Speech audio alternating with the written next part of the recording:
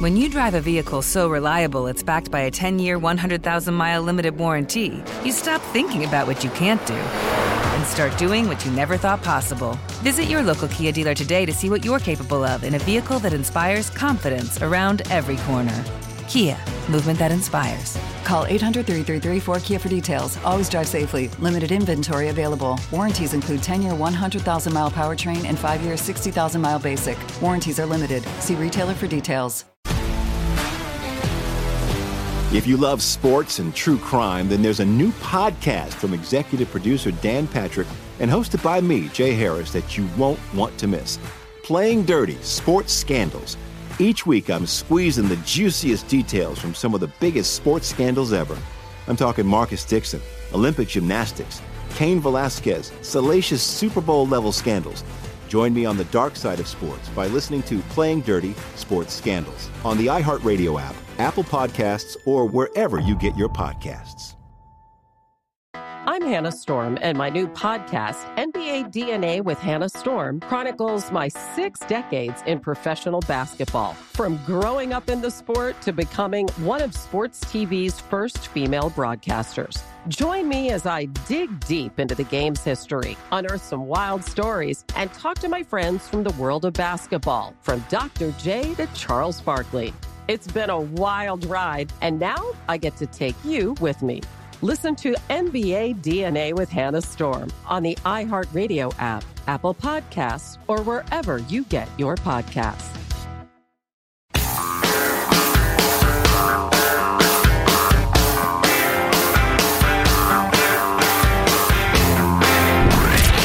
From the Abraham Lincoln Radio Studio at the George Washington Broadcast Center, Jack Armstrong and Joe Getty. The Armstrong and Getty Show. Number of things you look forward to talking about this show. One of them being the story I read yesterday about mental health. And in particular, there is some belief now that there's a whole bunch of people seeking out therapists that don't necessarily need a therapist. They just need someone to talk to. They need a friend. There are so many people, so many Americans that just don't have a friend that they interact with, another human being they interact with, that they're seeking out therapy to get the perfectly normal human need met of having someone to talk to. That's why there's such a lack of therapists out there, which is a pretty interesting notion, that we're all paying to have close friends to talk to because we don't have them anymore, which is highly troubling. Anyway, we'll get to more on that later. Wanted to give you a little flavor of Chris Christie from his town hall last night on the day that the former governor of New Jersey announced he's running for president again. A little flavor of his strategy here. I've seen some of the press coverage of me getting ready to run. And there's this thing like, Christie doesn't really care about winning. All he cares about doing is destroying Trump. Now let me ask you something. How are those two things mutually exclusive? If I came out here and railed for 15, 20 minutes about Nikki Haley, you all would leave going, is he nuts? Hasn't he read the papers? Doesn't he know Trump's leading? There is one lane to the Republican nomination, and he's in front of it. And if you want to win, you better go right through him. Because let me guarantee you something from knowing him for 22 years, everybody. He's going to try to go through me. And he's going to try to go through Ron and Nikki and Tim and anybody else who stands in his way. And you've watched this show. I mean, to me, this show looks like it's on reruns now. This is like watching Seinfeld. I thought that was really interesting, him taking on that whole, he's just in it to be a wrecking ball and take on Trump. Well, if you want to get the nomination, the guy that's going to stop you from getting the nomination is Donald Trump. So, yeah, I guess I'll take on the guy that is the main thing standing in my way, which is a pretty good angle on that. Chris Christie, as Joe was just saying last hour, is really good at talking, which is a pretty good qualification for running for president. Now, Mark Thiessen in the Washington Post is a really good observer of Republican politics. He had a breakdown of the Republican electorate in his column that laid out this way, which I thought was pretty good. He believes, looking at polling, that about 25% of Republicans are hardcore Trump supporters, about 25%, which, by the way, might be enough alone to get you the nomination. Then you've got about 50% who are Trump-friendly, but not really hardcore Trump supporters. They would go with somebody else given the opportunity, but, if Trump's the guy, that's fine, which is a big number of people. Then you've got about 25% of Republicans that are never Trumpers. They're just not going to vote for Trump no matter what. If those numbers are correct, and they probably aren't far off, it's going to be hard for Donald Trump to lose, especially if he gets a head of steam coming up out of Iowa and New Hampshire. Oh, and there's a reason Chris Christie kicked off in New Hampshire last night. He doesn't think Iowa is his place. His place to stop Trump and make a run is going to be in New Hampshire. Have we fixed Joe's microphone? I hear clicking around. Good. Not exactly. Can you hear me? Yeah. Yeah. So I'm working from the home studio today, partly because we're having a giant landscaping project done. And evidently they put a shovel right through the master internet line. So that's just delightful. Of course, it wasn't Mark. And he's gone. Oh, it was fun while it lasted. Let's get to that next Chris Christie clip where he's taking on Trump a little more directly. The person I am talking about, who is obsessed with the mirror, who never admits a mistake, who never admits a fault, and who always finds someone else and something else to blame for whatever goes wrong, but finds every reason to take credit for anything that goes right, is Donald Trump. So that is way more, even though that's not particularly harsh commentary on Donald Trump from Chris Christie, that is more direct than any of the other candidates have been willing to do. Here's a little more. Whether it's Ron DeSantis or Nikki Haley or Mike Pence or Tim Scott, no one wants to say it. They want to cuddle up next to him, not let him get mad at them, and hope that people say, all right, well, I don't like him, but I'll take one of those. Let me tell you, everybody, if this choice in this primary is between Trump and Trump Light, Trump wins. And I'm looking up at the TV shows that are following politics today. They're doing their political segment, and everybody's got a little headshot of Chris Christie. As we've said before, the mainstream media is going to love Chris Christie being out there beating up on Donald Trump. So he's going to get outsized coverage. He's going to get way more attention than other 1% candidates are going to get, just because the media has the same feeling about Trump that Chris Christie does, and they're going to want to amplify those statements. So that's how that works. Van Jones, liberal commentator, but smart guy on CNN on Chris Christie's candidacy. This is 92, Michael. Chris Christie can say whatever he wants to. He has nothing to lose. He is like 0% chance of winning, and he is a household name. So if he continues to do what he's doing, he's not going to get the nomination. But you finally have somebody in this race that's not scared of Donald Trump. Yeah, it'll be interesting to see if he gets any foothold whatsoever. If you buy that idea that you got 25% of Republicans that are never Trumpers, does he get a chunk of those, or are there way too many other options out there?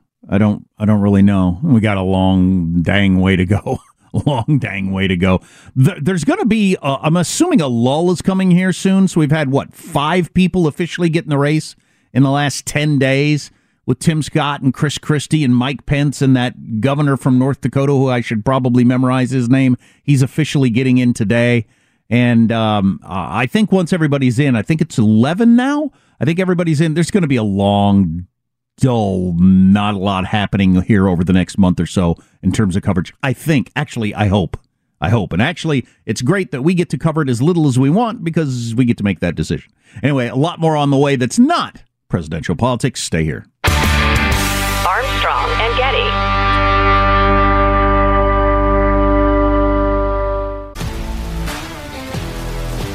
If you love sports and true crime, then there's a new podcast from executive producer Dan Patrick and hosted by me, Jay Harris, that you won't want to miss. Playing Dirty: Sports Scandals. Each week, I'm squeezing the juiciest details from some of the biggest sports scandals ever. I'm talking Marcus Dixon, Olympic gymnastics, Cain Velasquez, salacious Super Bowl-level scandals. Join me on the dark side of sports by listening to Playing Dirty: Sports Scandals on the iHeartRadio app, Apple Podcasts, or wherever you get your podcasts.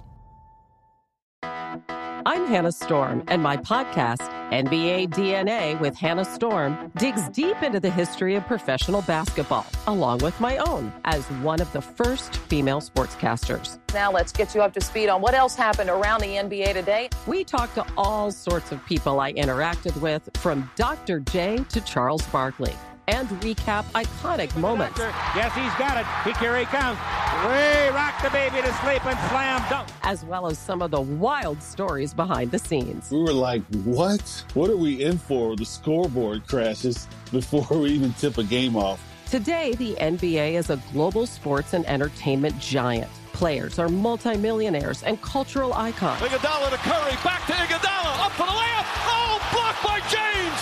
LeBron James. And these stories are about how we got here, both on and off the court. And what's next? Listen to NBA DNA with Hannah Storm on the iHeartRadio app, Apple Podcasts, or wherever you get your podcasts.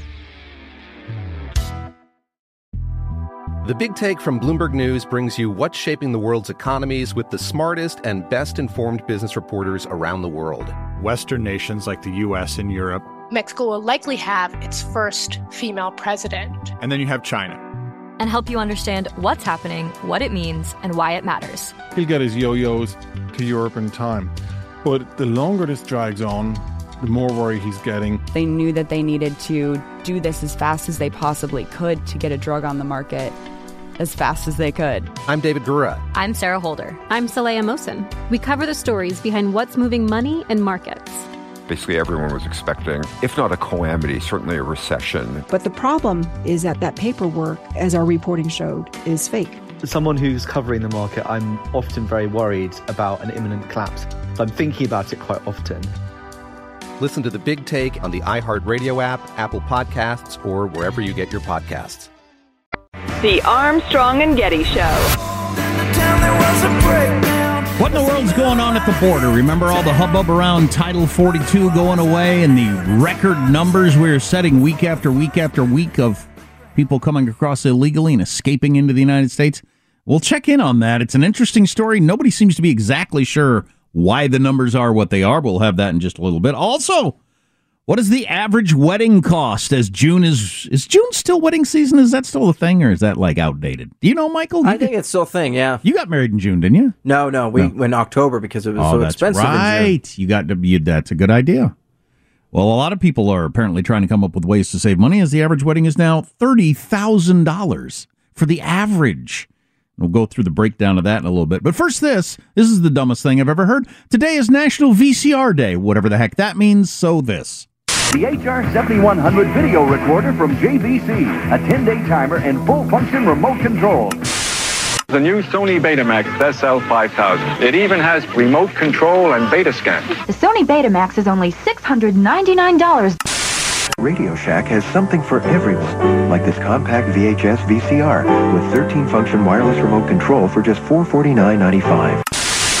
Buy the Sanyo Model 3900 for only $599 with high-speed search in forward and reverse, instant freeze framing, remote control, fast rewind, records programs up to 3 days in advance.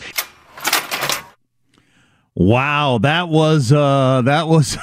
tickled the memory, didn't it? If you're of a certain age, if you're under 45, 40, it means nothing to you. But the Sony Betamax costs like $700 even back in the day. Thing was the size of a horse. Do you remember that? I had a buddy who had one. It was huge. And the 10-day programmable thing, yeah, you had to be an MIT scientist to figure out how to program one of those things and make it actually work correctly. But that revolutionized entertainment when the VCR finally came out. Came out when I was a young man and I could record Letterman while I was at work and come home and watch it. Because up till then, kids, if a TV show was on at 8 o'clock, you either better be sitting in front of your TV at 8 o'clock or you just weren't going to see it. And there was no way to see it after it aired. You just missed it and it was over and it was gone into the ether forever unless it was in a rerun this summer. Man. Of course, back then, before we could record all the TV shows and had smartphones and computers, everything like that, we spent a lot more time talking to each other and a lot less time committing suicide or doing fentanyl. So perhaps it was better. There's that. The Department of Homeland Security announced yesterday with their end of the month of May numbers. I was having to think what month comes before this one. May is the answer. That arrests along the southern border dropped by 70% since the end of Title 42 last month. Remember, everybody was predicting, including the President of the United States, it wasn't just a Republican scare tactic or something like that. Democrats were bracing for and trying to lay the groundwork for the expectations of there being just an unbelievable surge at the border. Remember when Joe Biden said it's going to be chaotic for a while? Well, it wasn't. So we were setting records month after month, week after week, day after day of people crossing the border. It looked like thousands and thousands of people were lined up at the border ready to cross the day that Title 42 expired. And what has happened? A drop by 70%.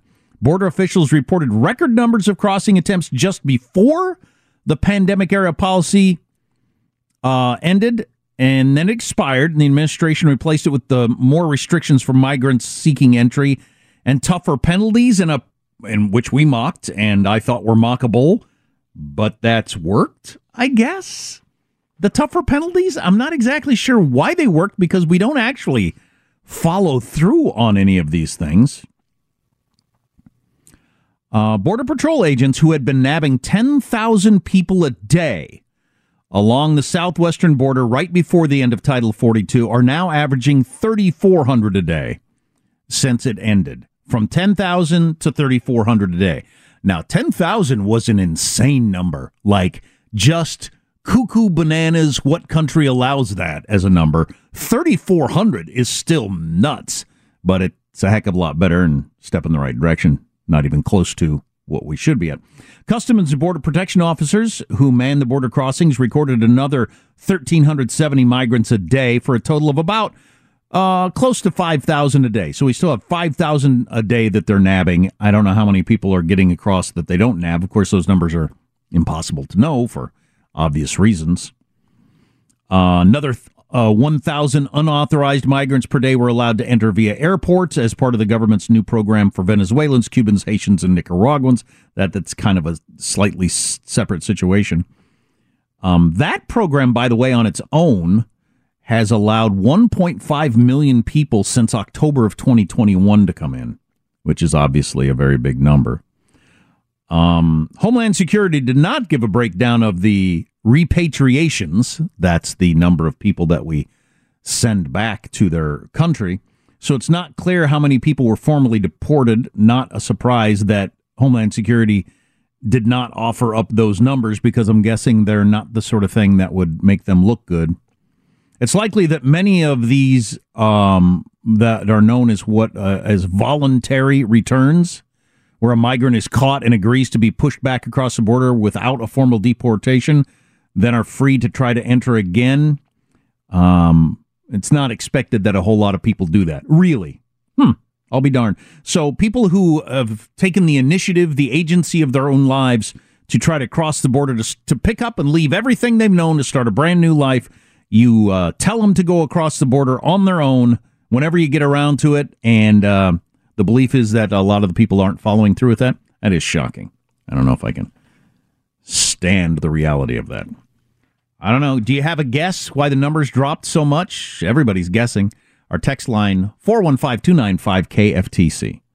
So I got a buddy. His oldest daughter is getting married here soon, and he's very excited, but he did hit me with a text the other day of he can't believe how expensive it is. He's doing the kind of traditional thing of dad of the bride pays for the wedding. I don't know if, is that the norm, or does that happen with most people? That's or generally the norm, yeah. Is it? Does that actually happen? Yeah. Okay. I don't know these things. But after 2 years of pandemic restrictions on most weddings around the country, now we're back to normal weddings, and the cost is higher than it's ever been. Of course, with inflation, this is not surprising. Couples spent, on average, $30,000 per wedding to get hitched last year. That was up $2,000 from 2021. We can go through the breakdown of some of the costs. Man, that's a lot of money, $30,000.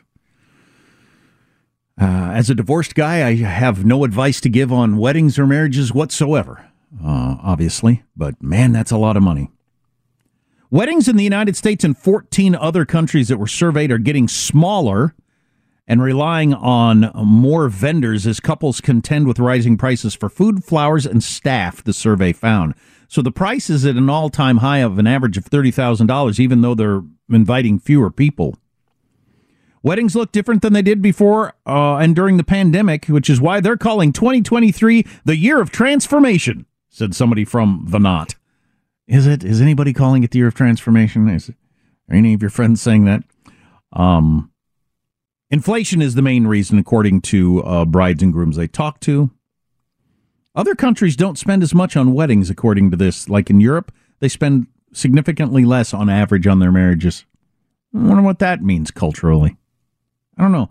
Is there a good survey ever done of the divorce rate or happiness quotient of marriages in connection to the amount of money that you spent? Like, the more money you spend, is it more likely you're happy and stay together or less likely? I don't actually know. I have guesses, but again, as a divorce guy, I have no business weighing in probably whatsoever.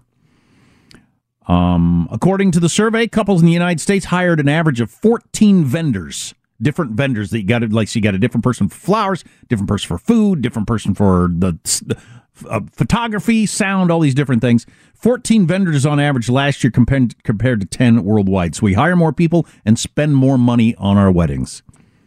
Do you think there's any relationship between the amount of money spent and the likelihood of staying married or being happy? Also a text line question at 415-295-KFTC. All I know is 30 grand is a ton of money, and my buddy was right. Yeah, man is getting married. And what? I think it's kind of like the vet does. I think the vet does sometimes. They try to figure out like how much you love your animal and you'd be willing to pay before they tell you what it's going to cost. I think they do the same thing with like dads and daughters. Let's see, what did you drive? How are you dressed? What kind of watch are you wearing? Do you seem like the kind of guy? Well, then this is what it costs to have a wedding. Otherwise, it costs this. You going to tell me that doesn't happen? If you missed an hour of the show, grab the podcast. Armstrong and Getty on demand. Armstrong and Getty.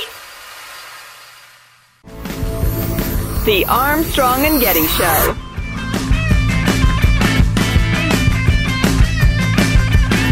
One thing I forgot to mention about the whole Chris Christie thing. So there's some belief that the Republican Party made the rules the way they did for getting on the debate stage, the number of donors you need to have from however many different states and all that sort of stuff to keep Chris Christie off the stage, because they're worried that he will go on and bludgeon the heck out of some of the other candidates.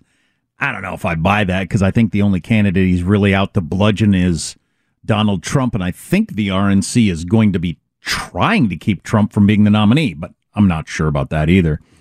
Anyway, one of the requirements for all of them is you have to take a pledge that if you're not the nominee, you pledge to endorse, whatever that it means, the Republican nominee. And if you'll remember, famously, I think it was the very first debate when Trump ran the first time around, they said, will everyone endorse the nominee, whoever it is?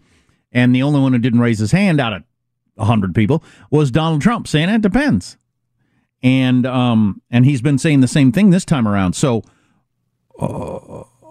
it's not only Donald Trump you have to wonder if he would support the nominee. How about the other candidates that have been saying that Donald Trump is unfit, like Chris Christie? So Chris Christie was asked on the whole pledge thing. He said, I'll be on the debate stage and I will take the pledge that the RNC puts in front of me just as seriously as Trump did in 2015, 2016.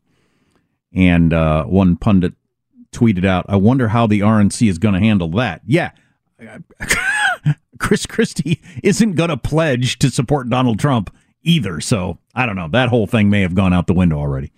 Different topic. That dam blew up in Ukraine. It was in Russia-controlled Ukraine at the time. And the New York Times is out with a story today saying it happened from the inside of the dam, and our intelligence believes it was the Russians that did it. But here's a little bit on the, I believe, ABC News report on this yesterday. To catastrophe unfolding on Ukraine's southern front line. Explosions rupturing the Novokakhovka Dam, running across Ukraine's vast Dnipro River. Water cascading through, causing widespread flooding, sparking fresh concerns about the safety of Europe's largest nuclear power plants. War-ravaged communities now underwater. Ukrainian officials working to evacuate thousands of people. Fears of an ecological disaster, with water contamination threatening a vast ecosystem. Ukraine accusing Russian forces who control the area around the dam of deliberately blowing it up. Ukraine's top diplomat saying the Kremlin did it to disrupt a Ukrainian advance. Today, the Kremlin blaming Ukraine. The White House not able to say conclusively what happened. The National Review has got a story out today. The Ukrainian dam is an atrocity, not a disaster, with a lot of people referring to it as a disaster, like something that just happens. And it wasn't something that just happened. It was an act of war, and an illegal act of war, if that matters at all at this point, and I'm not sure that it does. It was an atrocity, not a disaster. ABC goes on with the report on this. The ruptured dam normally holding back as much water as Utah's Great Salt Lake in a 150-mile-long reservoir, supplying drinking water and hydroelectricity to the region, and water to cool the reactors of the Zaporizhzhia nuclear power plant upriver.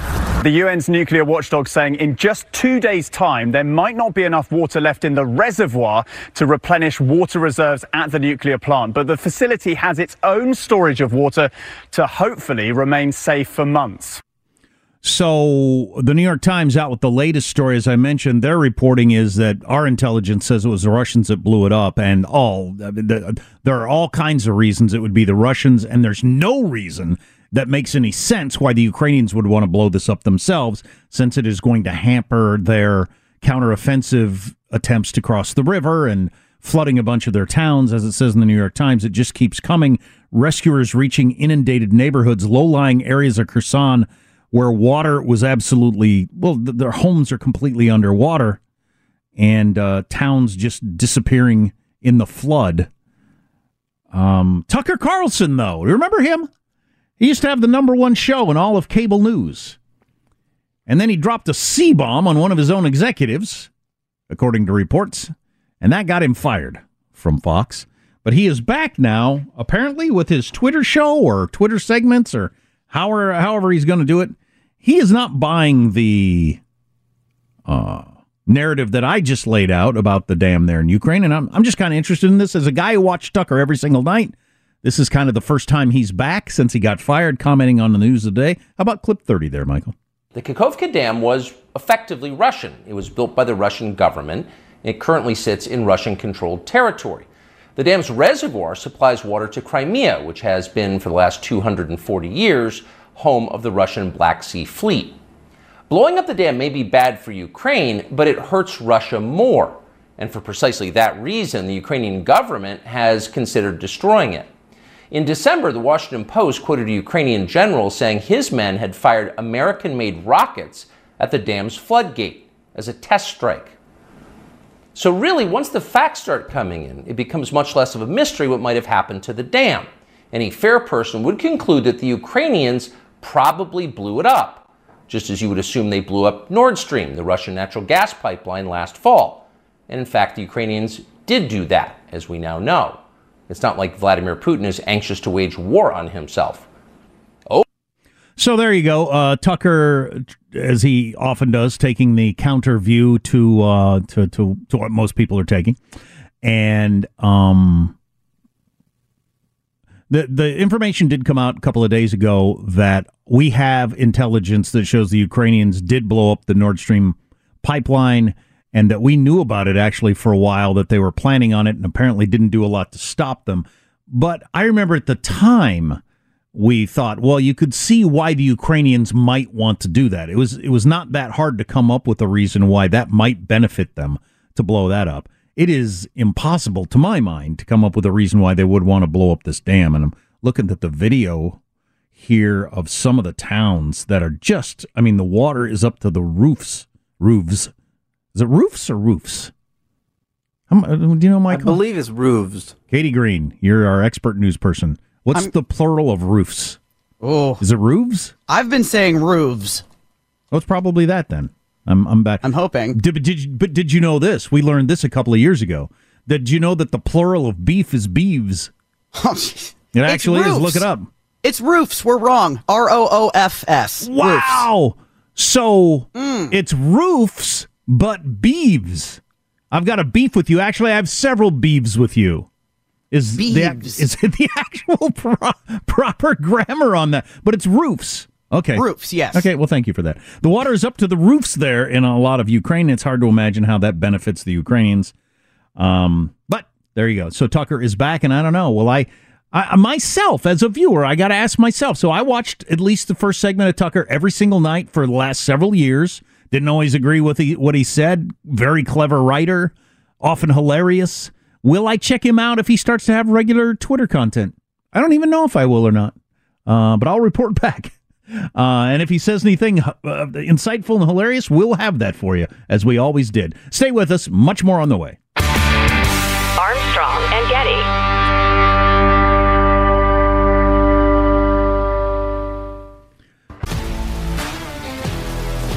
If you love sports and true crime, then there's a new podcast from executive producer Dan Patrick and hosted by me, Jay Harris, that you won't want to miss. Playing Dirty: Sports Scandals. Each week, I'm squeezing the juiciest details from some of the biggest sports scandals ever. I'm talking Marcus Dixon, Olympic gymnastics, Cain Velasquez, salacious Super Bowl-level scandals. Join me on the dark side of sports by listening to Playing Dirty: Sports Scandals on the iHeartRadio app, Apple Podcasts, or wherever you get your podcasts. I'm Hannah Storm, and my podcast, NBA DNA with Hannah Storm, digs deep into the history of professional basketball, along with my own, as one of the first female sportscasters. Now let's get you up to speed on what else happened around the NBA today. We talked to all sorts of people I interacted with, from Dr. J to Charles Barkley, and recap iconic moments. Yes, he's got it. Here he comes.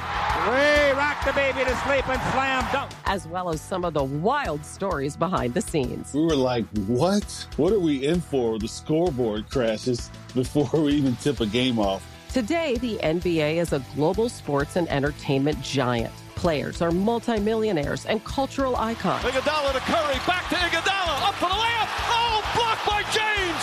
LeBron James. And these stories are about how we got here, both on and off the court.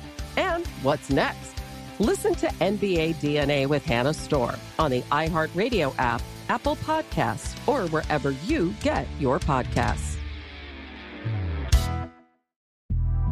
The Big Take from Bloomberg News brings you what's shaping the world's economies with the smartest and best-informed business reporters around the world. Western nations like the U.S. and Europe. Mexico will likely have its first female president. And then you have China.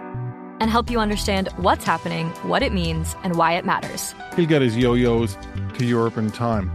But the longer this drags on, the more worry he's getting. They knew that they needed to do this as fast as they possibly could to get a drug on the market as fast as they could. I'm David Gura. I'm Sarah Holder. I'm Saleha Mohsen. We cover the stories behind what's moving money and markets.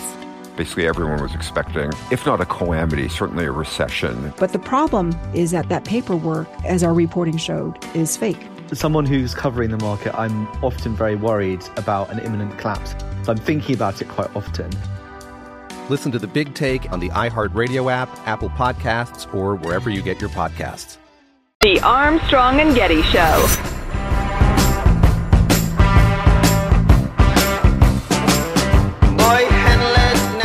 So, I think I called Robert F. Kennedy Jr. a nut job earlier in the show, and I suppose I will stand by that. I don't know. Maybe I will. Maybe I don't know. I'm kind of flighty that way. But he was on Mike Tyson's. Yes, Mike Tyson has a podcast, and if you're running for president, you need to go on the Mike Tyson podcast, like RFK Jr. did. And he was talking about how the CIA killed his dad. In 1968, on yesterday's date, actually, was the anniversary. I suppose that's why he was talking about it. Anyway, There's no other indication that the CIA did kill his dad, and I think it's a bit of a weird conspiracy theory. But one of the reasons that a lot of people are gravitating toward RFK Jr. is he is we're gonna control the border. We're not gonna let people just cross the border guy. And here he is with a video that he released on Twitter. He's down at the border near Yuma, Arizona, watching people come across the border. We've watched about 150 people come across in the last hour. The first group were about 50 or 60 people from Africa, from West Africa. This group that is filing behind me right now, we interviewed many of them. They're from Peru, Afghanistan, Uzbekistan, Kazakhstan, Afghanistan, Bangladesh, India, China, Tibet, Nepal, and altogether, people have come across right here from 117 nations in the last couple of years. You know, if he would lay off the stuff about the CIA killing his dad, I think he would get an even bigger foothold than he's already gotten. And he has a pretty good toehold, at about 20% that he's polling among people running against their own party's leader. Yeah, that doesn't usually happen. But he's right about everything he said there at the border, and it's crazy that we allow that to happen. So we'll see how much attention he gets for that. I don't know if I have time to get into this in full here, but man, I got deep into this article yesterday. I've talked a lot about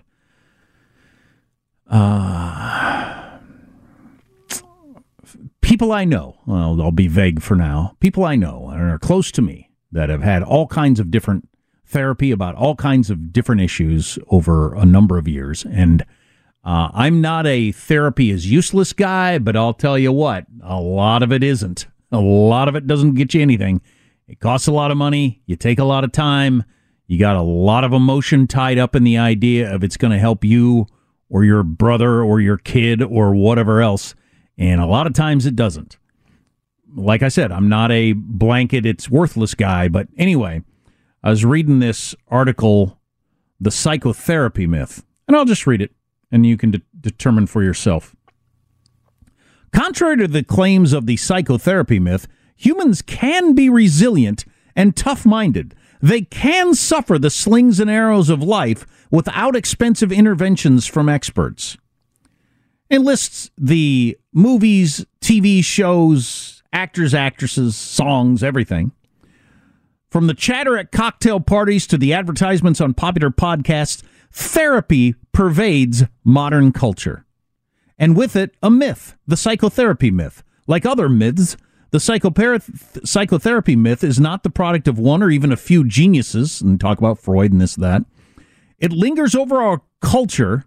We breathe it from birth. It is so ubiquitous that it is virtually invisible. Indeed, many who have absorbed it and whose worldviews are shaped by it would not explicitly endorse it, may even explicitly reject it. It's just a part of the air we breathe, the food we eat now, the idea that if something bad happens in your life, well, just read what they say. The chief content of this myth is that people often cannot process or work through adverse events and traumas, abuses, breakups, firings, humiliations, and sometimes even repress the memories because they are too painful for the psyche to assimilate. But repressed or poorly processed traumas do not simply subside. They fester, they spread, they cause other psychological pain, maladaptive behaviors. You know, you're going to drink, you're going to drug, you're going to eat too much, you're going to take it out on your next relationship, all these different sorts of things. These are unhealed psychic wounds, and that the only way you can get past these things is by paying a trained professional. And I read that article and then looked at some of the feedback on the comment section on Twitter and various other places where people were commenting on this. And I just wonder if the pendulum is starting to swing back a little bit from the everything bad that ever happens to you in your life needs to be dealt with through therapy to a maybe this is just part of life. Human beings have evolved to be able to handle this sort of thing. And, it's just a process that everyone has to go through. Find it fascinating that maybe the most famous proponent of therapy, if you're my age, was Woody Allen. All Woody Allen movies in the 70s revolved around him laying on a couch talking to a therapist, right? His memoir that came out a couple of years ago where he says after, I think he said 60 years of therapy? He said after 60 years of therapy, he's not sure it's done him one bit of good. I thought that was pretty fascinating. And I certainly know plenty of people, and again, I'll be vague for reasons I can't even get into, about people I know really, really well who've had a lot of therapy around a lot of issues and would also say they're not sure it's done any good.